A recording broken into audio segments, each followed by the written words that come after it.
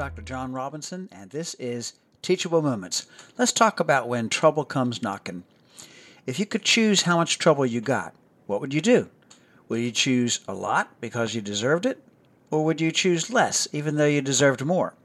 For children, actually for all of us, the amount of trouble is related to both timing and honesty.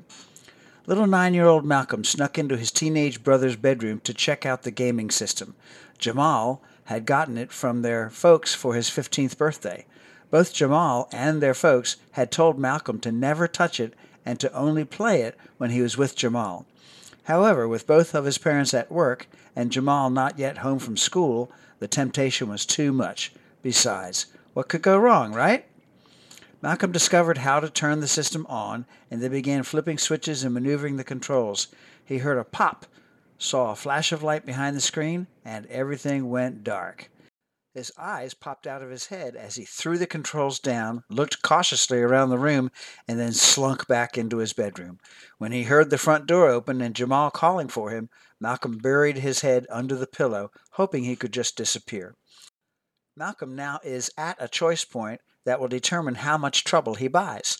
He expects Jamal to make his way into his own bedroom and then to explode when he sees that his gaming system is broken. When eventually confronted by his brother, Malcolm can choose to lie, stall, change the subject, and hope that Malcolm tires of it all and just goes away. Or he can choose to tell the truth right away, even meeting his brother at the front door ahead of it all, confessing to what he had done, and offering to help fix the system or pay his brother for repairs. As a rule of thumb, when in trouble, lying almost always doubles your trouble. Even if it works for the time being, you have to keep up with your lies and tell more lies without ever addressing the problems in the first place.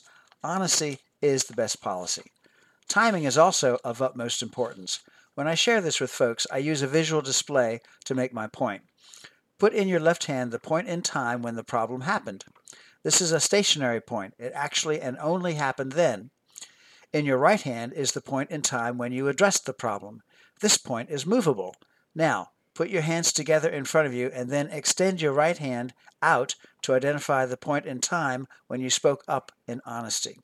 The distance between my hands is the amount of trouble you have bought. So, as parents to your children, always encourage them to be honest, to only have one trouble rather than two. Also, encourage them to speak immediately when confronted or before being confronted to buy the least possible amount of time. When handled properly, times of trouble can turn into teachable moments. I'm Dr. Jonathan C. Robinson, licensed clinical psychologist and Christian author of Teachable Moments, Building Blocks of Christian Parenting, and this has been Teachable Moments. Teachable Moments, Building Blocks of Christian Parenting is available online at AmazonBooks.com and in local and national bookstores. More on Dr. Robinson at tmcpinc.com.